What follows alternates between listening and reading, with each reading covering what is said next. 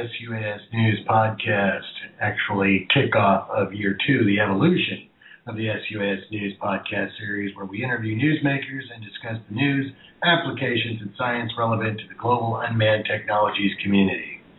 I'm your program host, Patrick Egan. Let's say hello and welcome to our co-host, Mr. Gene Robinson. Hello, Patrick. Well, it's good to be back on the air after our little 2-week hiatus. It is. Things have been kind of busy over here. I know that things have probably been busy for you over there in Texas. There's a lot going on. Or are you on vacation? I wish. Yes. Well, it was a busy week, but even still, we did not have a podcast. But me and Gene got to participate in a super group call. What did you think of that, Gene? You know, that was pretty phenomenal, to have some of those guys that were on the podcast in the past and then be able to get them all on a conference call together and have that wealth of knowledge to sit down and talk about all the things that they've done, all the things that they're going to do, the problems that they've encountered.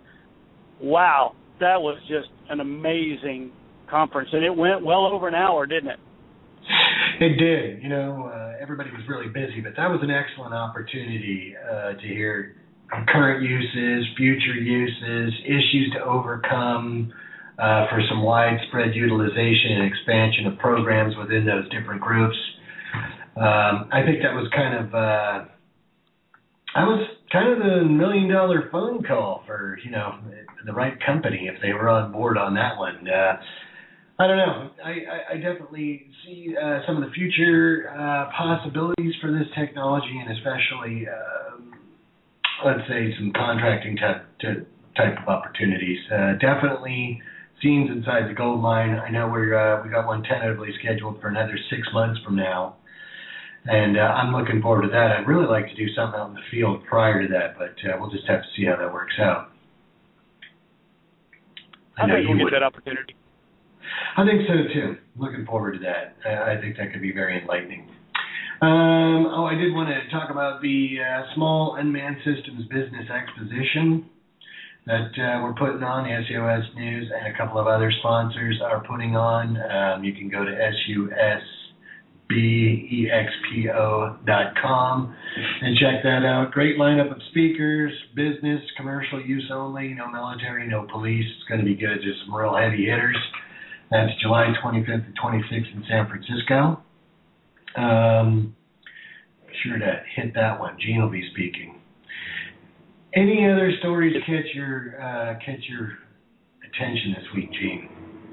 Well, there's been several, Patrick. First off, I want to give kudos to our northern Mounties up there, northern neighbors in Canada. They got their first live SAR recovery using an unmanned aircraft, so good on them. They used a multi-rotor. They used a multi-rotor and a thermal imager, and they found the guy, and it would have very likely have cost him his life had they not had that little unmanned aircraft out there. Of course, Patrick, I'm a big proponent and have worked in the search and rescue industry for a long time, so I want to give a tip of the hat to the Mounties for being able to go out there and do that and save an individual's life. So congratulations to them. I second that. Congratulations. Other than that, another thing that popped up on our radar scope, and we've watched it go through both the House and the Senate here in Texas, and that is House Bill 912. I did 921. I can't remember the number now, but I'm pretty sure it's 912. Yeah, it's waiting for the governor's signature, right? It is now waiting for the governor's signature, and let me tell you what, I'm about as exasperated as I can be with the due process because Representative Gooden proposed his new law and didn't quite have all the facts that he probably should have. I know that his representative had been out and had spoken with several FPV groups and aerial photographers, and they got quite the education in the process, and there were a number of amendments made to it. And unfortunately, what we've done is we've now have a law that is potentially a law that is going to do nothing but confuse the issue even further on what legitimate use of aerial photography or unmanned aerial photography is all about. So I'm, a little exasperated over that, and just don't know really which way to go on this one, except to ask the governor to veto it, which I think that's unlikely. The Texas process is even if the governor doesn't do anything but veto it, if he does nothing, it's still going to become a law. So I'm afraid that may be the case. But anyway, there is the first block that's fallen into place in the 39 states that have some sort of legislation, and I'm afraid a precedent is going to be set, and it could be quite deleterious to the industry as a whole. What do you think? I would concur with that. I read it over. I read the language over, and there are some, let's say, vague references in there. I don't, like if I was to really look at it, I'd go, okay, well, I could probably still operate. However, I think it kind of puts the operator at a disadvantage that you kind of have to prove that you are not kind of violating someone's privacy, or also kind of prove that you're not breaking the intention of that law, which is kind of vague and arbitrary in my book. That's kind of what I get out of it. Me. It does. I wouldn't want to be somewhere where I was trying to prove that I wasn't doing something wrong. That would be a hard one to weasel out of. The other thing I noticed in there, and I think this might be something that occurred because of the UAS News, and that is I've noticed that they have a clause in there about photographs used as evidence in court cases. And I have a feeling that stems right from the River of Blood story that we broke at the UAS News. Your comment? I think it's quite coincidental that Representative Gooden is from the area that occurred in, so I don't think I need to say much more. Coinky dinky doo, or I don't know. I do think it's kind of interesting that you have a situation where you're driving toxic waste, in my book, into the drinking water supply, and we're more worried about the privacy in a court case. Something's a little askew there, but I wouldn't want to be in a position where I'm defending myself against that law. It's a little vague, and you would probably get out of it, or be found innocent or whatever, but it's going to cost you some money, and it's like you said, I definitely think it's a precedent that's not good for us. We'll just have to wait and see. We will have to wait and see. All right, now. Moving along, we have a guest today, and I met our first guest a few years ago. We've spoken over the years about today's topic, and the last time we met was at UAS West 2013, and our first guest is Mr. Chuck Johnson. He manages and works with people, some of the show's prior guests. But before we bring him on, I do want to say we put up a PowerPoint presentation that he did at the UAS West 2013 on our SlideShare site, which is slideshare.net/SUAS News, and you can find his presentation and follow along. It's Unmanned Aircraft Systems Integration into the National Airspace System Project. And so without further ado, let's bring on our guest, Mr. Chuck Johnson. Hey, Patrick. Hey, Gene. Hey, thanks for the opportunity to be part of this podcast and discuss some of what NASA is doing with regard to UAS. Well, you're exactly the kind of guy that we want to try and get on this program and bring to light some of the work and issues and problems and solutions to get this community in the air and working. So this is really right up our alley. And we're glad that you could take time to be on today. So as we usually do, I want to bring a guest on. I'd like you to, if you could, please give us an overview of your work leading up to this project and a little bio history of you and unmanned aircraft systems. Okay, so a couple things and I know that you have quite an informed group of listeners, which is really wonderful. So I think most of them know, as you do, that NASA has a long and rich history of working with unmanned aircraft. whether termed unmanned systems, unmanned aircraft, remotely piloted vehicles, drones, whatever. We've been researching and flying them in the NAS and in restricted airspace for the better part of 50 years. So it's a very long history. For my part, I've been involved in aviation for quite some time, specifically UAS for about the last 10 years. I actually started my career as an air traffic controller with the FAA back in 1982. And after 11 years, including 5 at Los Angeles Terminal Radar Approach Control and a couple of years at the headquarters, I resigned from the FAA and went to work at MIT Lincoln Laboratory doing human factors research, mostly on air traffic control decision support tools. And in 1999, I actually left MIT and went back to work for the government for NASA at NASA Ames Research Center up in on Moffett Field in Mountain View.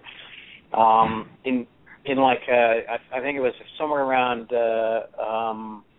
July of 2001, I went to NASA headquarters. I spent a couple of years there working as a partnership manager between NASA and the FAA, and it was there that I got involved pretty heavily in UAS. I was the NASA headquarters lead for a project we had called Access 5, which I helped in the formulation and then started that project. And we ran that for about 2 through 2.5 years until it was canceled. So that was back in the 03 to 05 time frame. And then after that, I went out to Dryden Flight Research Center from headquarters, where I currently work. And it was back in about 2009 that we started advocacy for this project that I'm now. So we got final approval from OMB to fund it in 2011. And since August of 2011, I've been August of 2010, I've been the manager of this particular project called the UAS Integration in the NAS. So that's sort of a quick and dirty background for how I got into UAS. And it's a long one, but it's a good one. Now, you touched on something I was hoping maybe you could just kind of elucidate on, maybe a little Cliff's nutshell on the Access 5 thing, because I know what it is, but a lot of people may have kind of just heard about it, but it was a while ago, and they don't understand what that was. Could you maybe fill us in a little bit on the Access 5 thing? Sure. So the Access 5 project was NASA's real first opportunity to get into the role of. Oops, sorry about that background noise. Get into the role of trying to enable access to the National Airspace System, and the activity that we started under this project was really a public-private partnership with industry, where at the time the 6 manufacturers of high-altitude, long-endurance UAVs came to NASA and proposed an activity, a joint activity, where industry would fund part of it and NASA would fund part of it.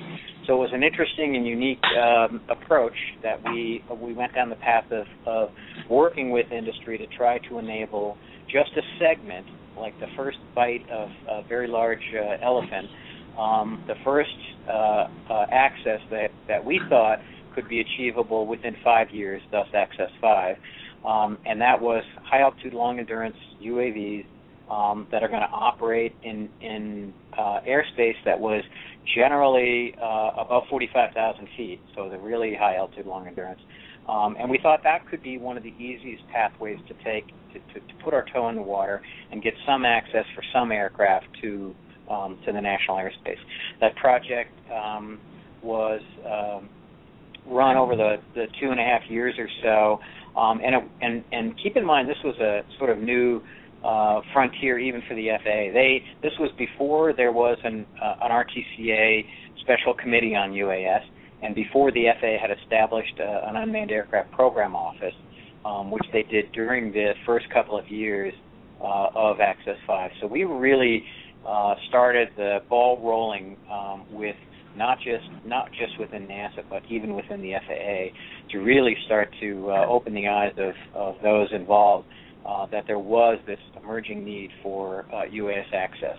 So that's kind of the framework for Access 5, and even though we went down the path where NASA, due to some other constraints, ended up canceling that project, It didn't take us very long to get our name back on the table when we started up this project on UAS Integration. Right. Well, that's some great background because, like I said, some people may have heard the Access 5 in passing, and they don't really know what that is, but I think that was helpful there. And then a couple of the companies that were involved with that was like, Aurora Flight Sciences, AeroVironment, Scaled Composites, was it Northrop Grumman and General Atomics?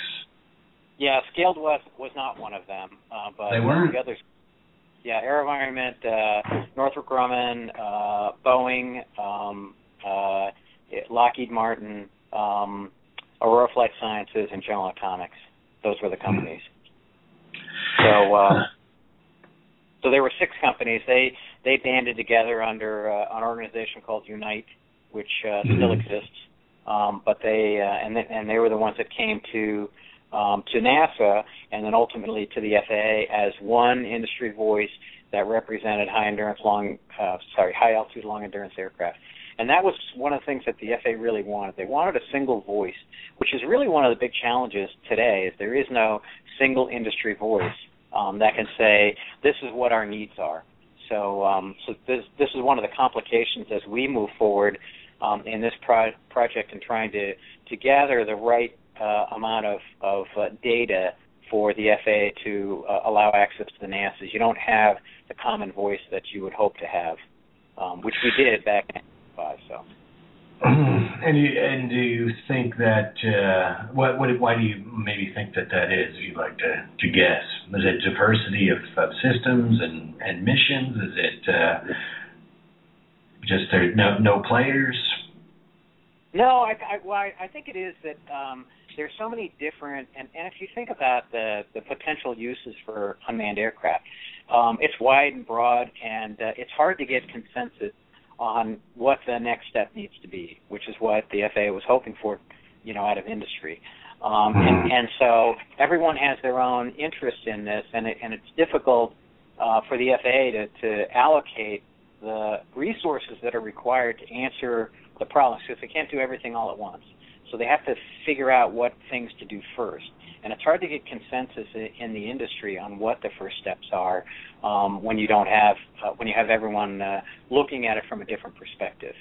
And I think the FAA has made some progress in things like, the small UAS NPRM, at least when that does get released. They've made some progress in terms of RTCA and now RTCSA 228.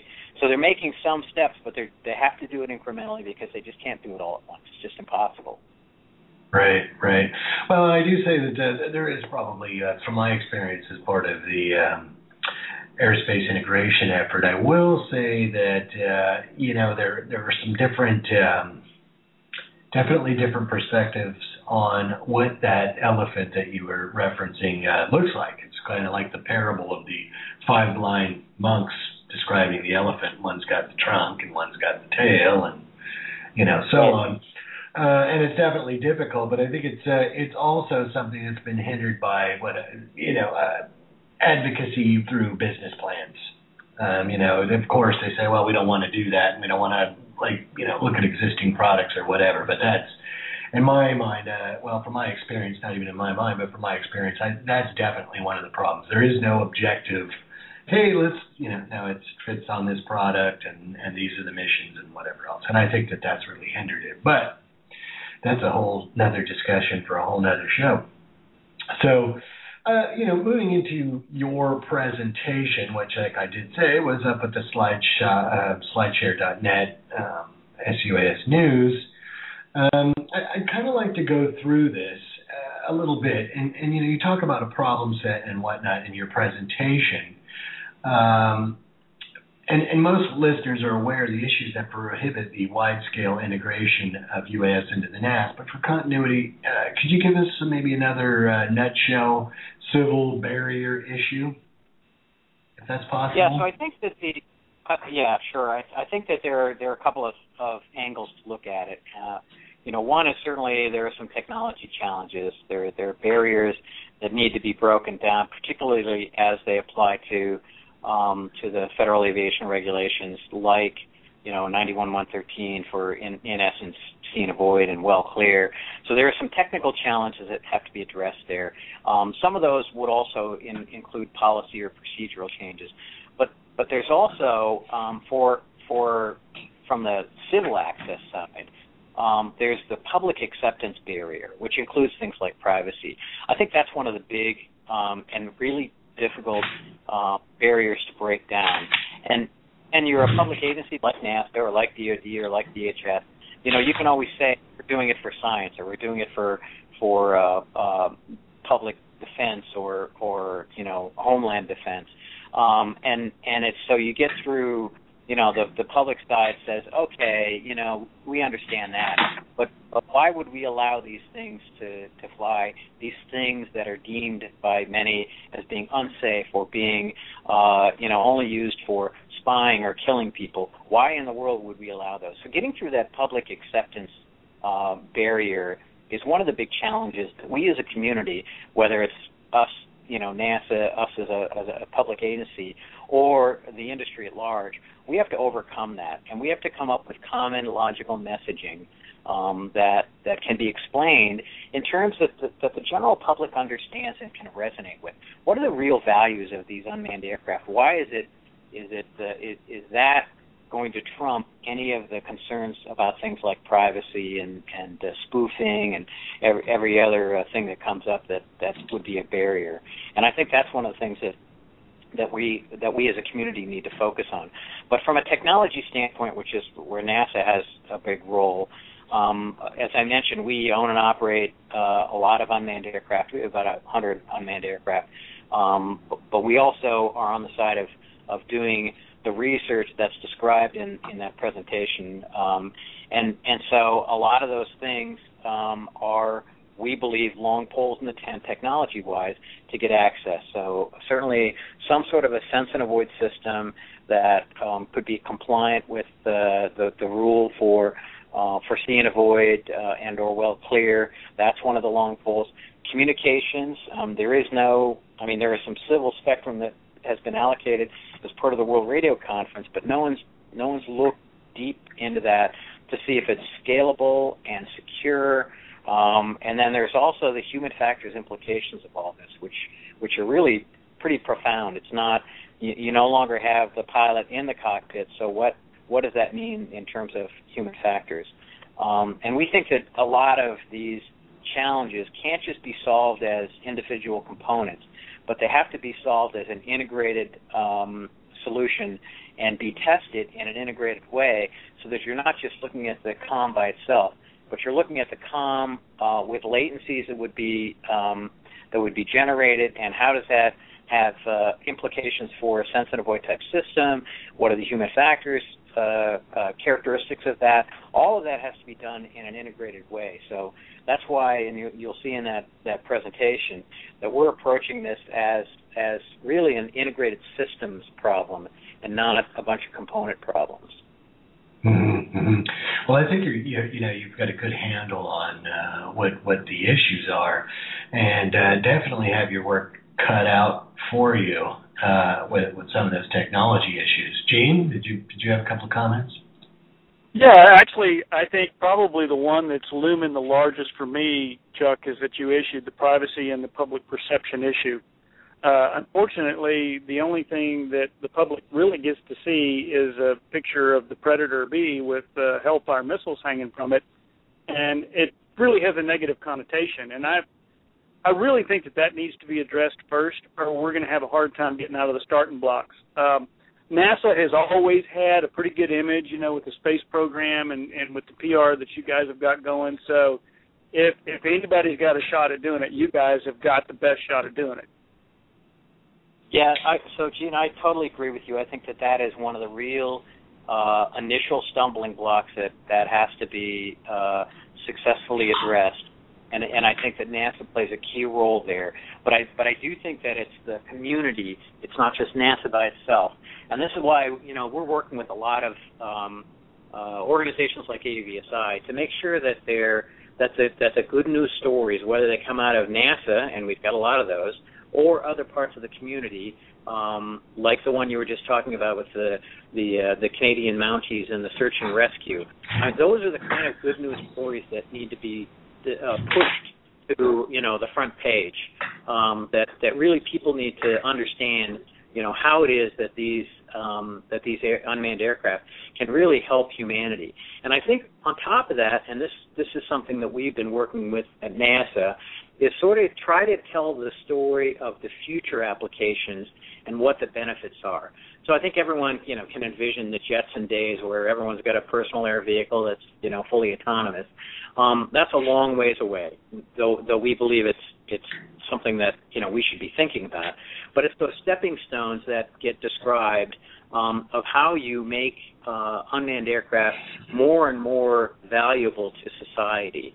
And I think that, just in leveraging off the search and rescue things, it's not unreasonable to think in the foreseeable future with the advances in unmanned system and in robotics that you could have a situation where you do the search and rescue, but when you have a patient that can't get on the aircraft by himself, you actually could deploy off this unmanned aircraft a robotic doctor to go do what emergency procedures are required to, in essence, stop the bleeding, and then actually transport the passenger, the person that is injured, onto the vehicle and fly them back to a hospital. Well, that's just a small extension of the current uses of unmanned aircraft for search and rescue. And I think people can visualize how that could be a real benefit to society if that's what you're going to use unmanned aircraft for. So I think that there's a way to tell the story in terms of not just what we're doing today and what the good is, but what we can do tomorrow if we enable access to the NAS for these aircraft. I concur with that, and I've done my. I went right in, to the belly of the beast. You said you worked at Moffitt.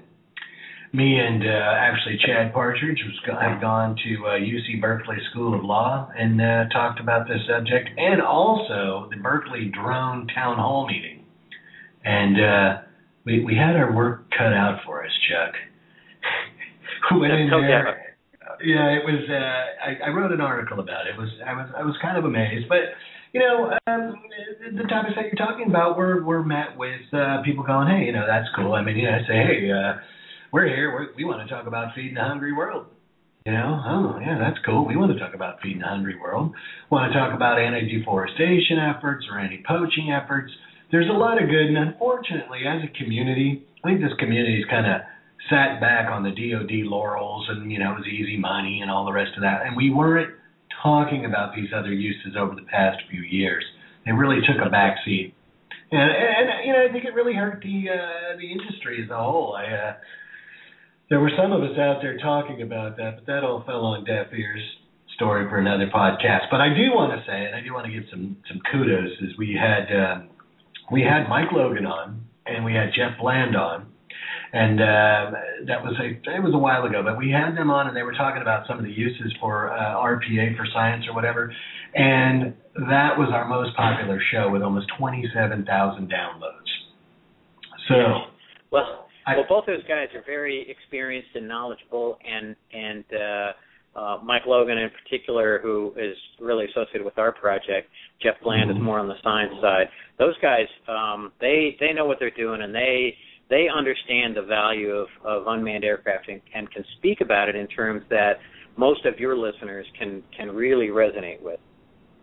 Absolutely. Those guys, they're great guys, smart guys. Met them on they were doing some work when I was on the small UAS ARC that the FAA put together, and those guys really had some good ideas.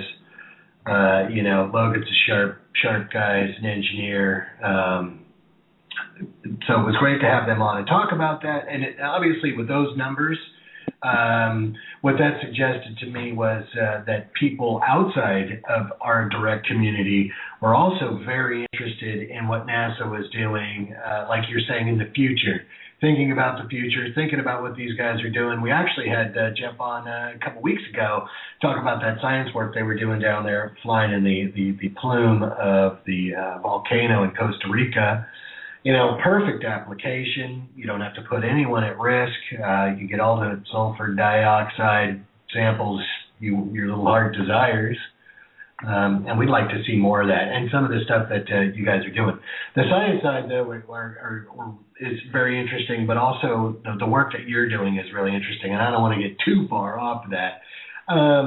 Maybe some of the capturable goals and objectives for your project. Maybe you could speak to that a little bit. Yeah, so one of the keys, first off, what we are trying to do is we want to make sure that, for a couple of reasons. One is, we're all civil servants and we do our research with public dollars that we get, that are allocated to us from Congress. So we want to make sure that we are doing unique work that really NASA is well equipped to do. So we want to capitalize on those unique capabilities that NASA has. And in this case, as I mentioned, we think one of the real important things that we can bring to the table as NASA is our ability to do this integrated system level testing. And so in order to eliminate or reduce, in some cases, those technical barriers, we're taking the approach that it has to be done in an integrated manner and not in a component way.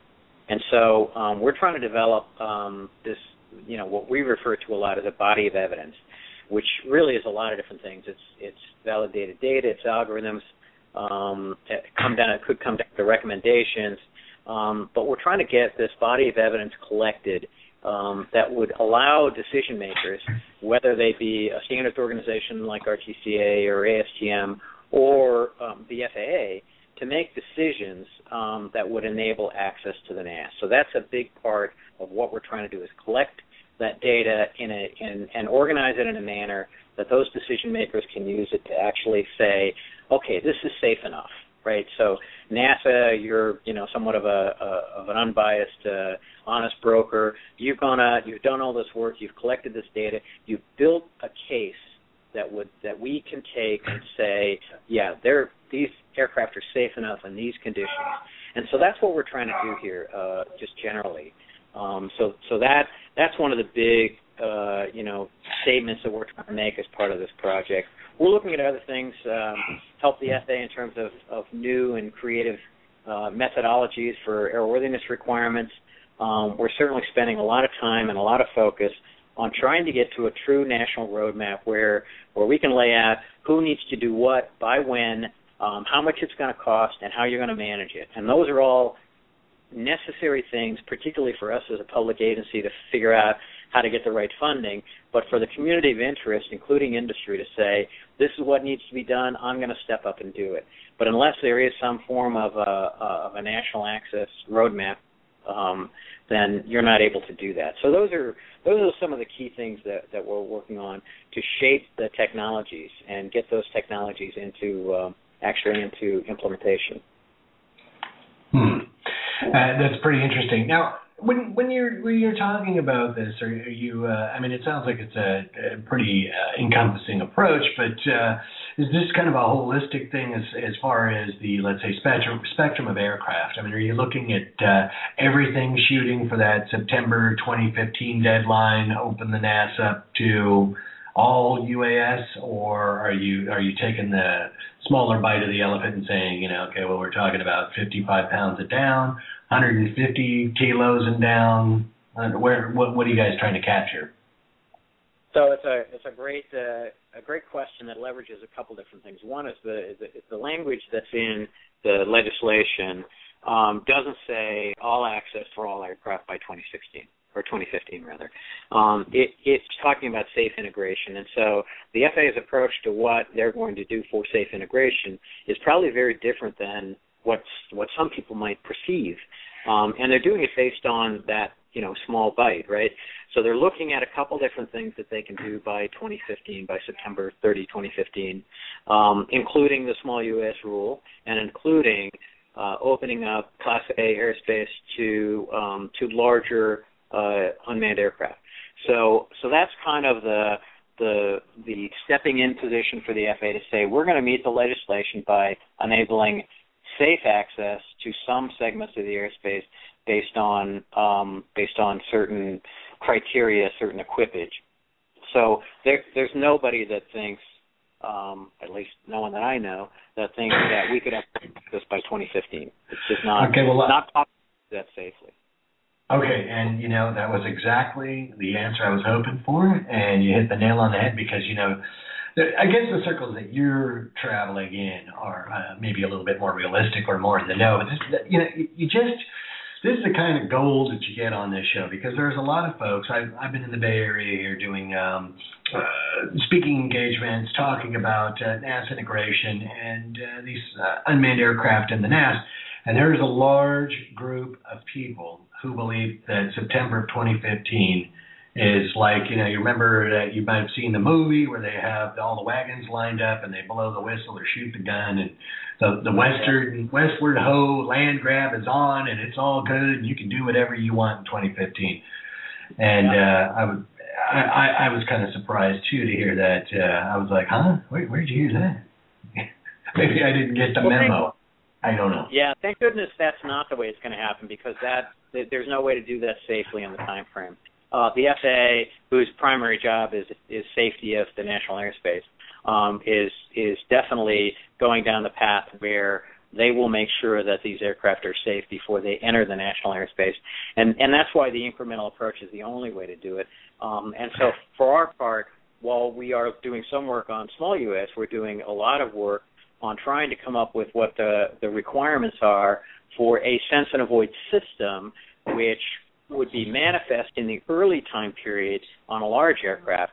But certainly, if you define what the requirements are, then it's up to industry to kind of figure out how to miniaturize that or how to meet the requirements through other methods of compliance with smaller aircraft. So at least we're taking the first step at something very manageable and obtainable in a time frame of this project. Now, I want to step back just for a second and talk about the project in that unlike many NASA activities that we have in research where it just goes on forever and you spin off products as time goes on, this project has a finite time frame.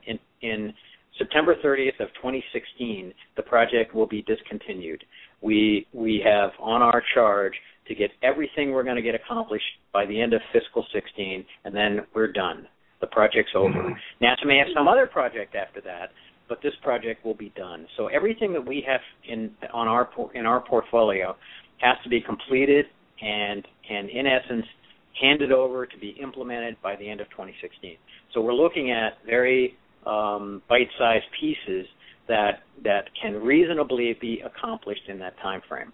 And that's why we are looking at developing the requirements for a sense and avoid system and for a communication system and some of the human factors interactions, but we're not looking at a solution that's going to work, that we're going to take to the point that it's implementable for every aircraft in the system. Well, that makes sense. I think that unless you had a large army of engineers, I don't think you could accomplish all that in that time frame. But I do kind of like that. Very interesting look, and I want to give Gene another chance. Gene, comments? Nope, sorry about that. I've had you on mute there, so I wouldn't have the machinery going in the background. Sorry about that. No problem. Any comments on that? Quite honestly, I missed that one. Sorry. Oh, okay. Well, we were just talking about, the approach, and it was, I think it makes sense. It's pragmatic. Now, launching back in here, Chuck, I notice on slide 8 and 9, you have some references to the RTCA and the different working groups, 1 through 4. And, I'm doing another story here. You did kind of allude to that, too, in the beginning. And it looks like SC203 is going to get an extreme makeover and go to SC228. And what does that mean to the project? Are we going to restructure and refocus, or is it just we're going to change the name and march forward? Do you know? No, it's not going to be a name change. So I think that first off, when RTC SC203 was stood up, they were given a very difficult task of really looking at everything UAS all at the same time coming up with a minimum aviation system performance standard for the whole ball of wax. And then they whittled it down a little bit to focus in certain areas, which was a good thing. But when SC203 was stood up, NASA was in the game providing data. And so the anticipation was that we would provide the data to SC203 to have them validate their masks. Well, unfortunately, NASA dropped out of the game and only recently came back. So there are many in the community that thought that 203 wasn't making very good progress. In reality, they actually continued to have a forum where many things were discussed and many, a lot of progress was made in a lot of different areas. That aside, a new decision was made by RTCA fairly recently that they would come out with the masks to the greatest extent possible and get those published, and then sunset 203 and start up a new activity that would be looking at the minimum operational performance standards, the MOPS, for sense and avoid and for command and control communication.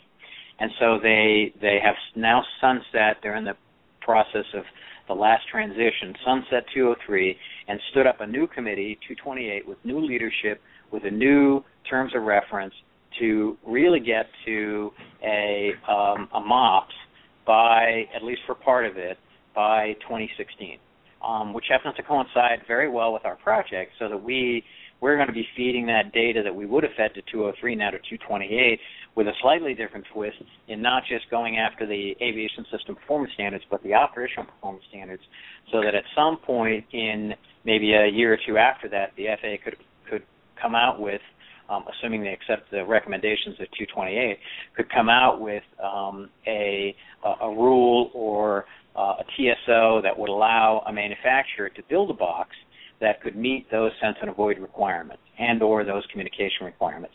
So it's the next step, and it's the next logical step that 203 could have taken on, but instead they decided to repackage it and make it more focused on specifically getting to the MOPS.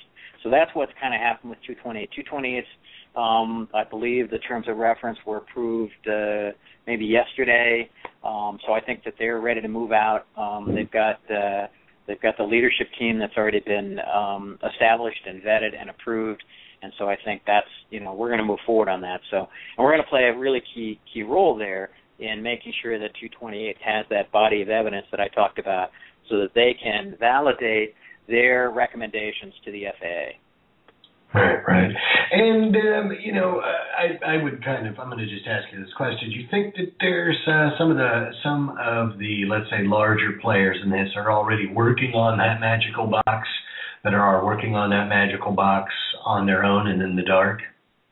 Yep, so we know quite a few of those, and they're part of the community of interest, so we want to leverage all that. So to the extent that we're leveraging that, within the public entities, DoD, NASA, and FAA are working very closely together, but we're also working with the likes of General Atomics.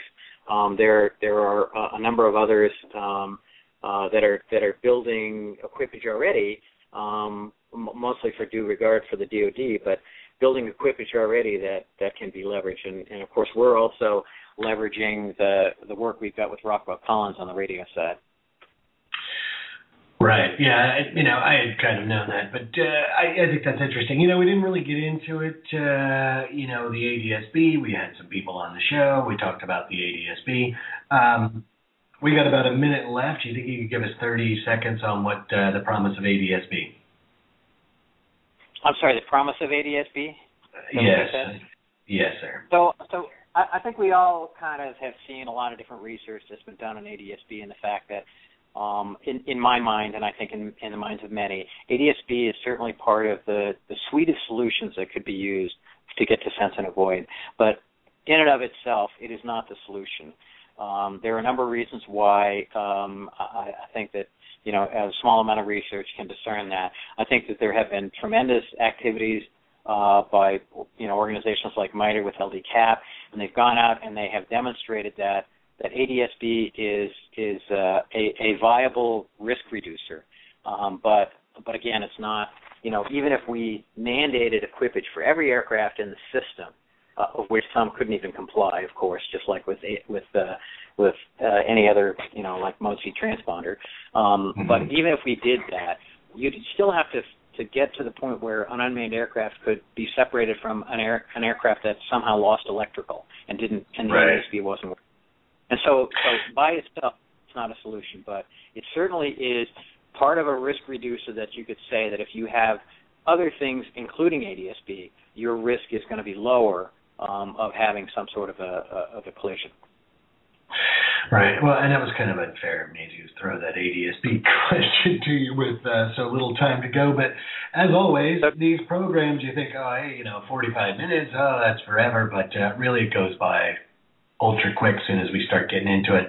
But I do want to thank you, Mr. Johnson, for coming on this week and being our guest. It was very informative. I want to also say, if there's anything that we can ever do, get out the word or any information or whatever else that we can help you with, I want to extend that. We're always happy to help. Yep, and thanks. Being happy to be involved, and I'll keep you in mind as we go forward. Thank you, sir. We'll see you in the future. Gene, thank you for being on, and until next week, everyone, we'll see you later. Keep it in the air.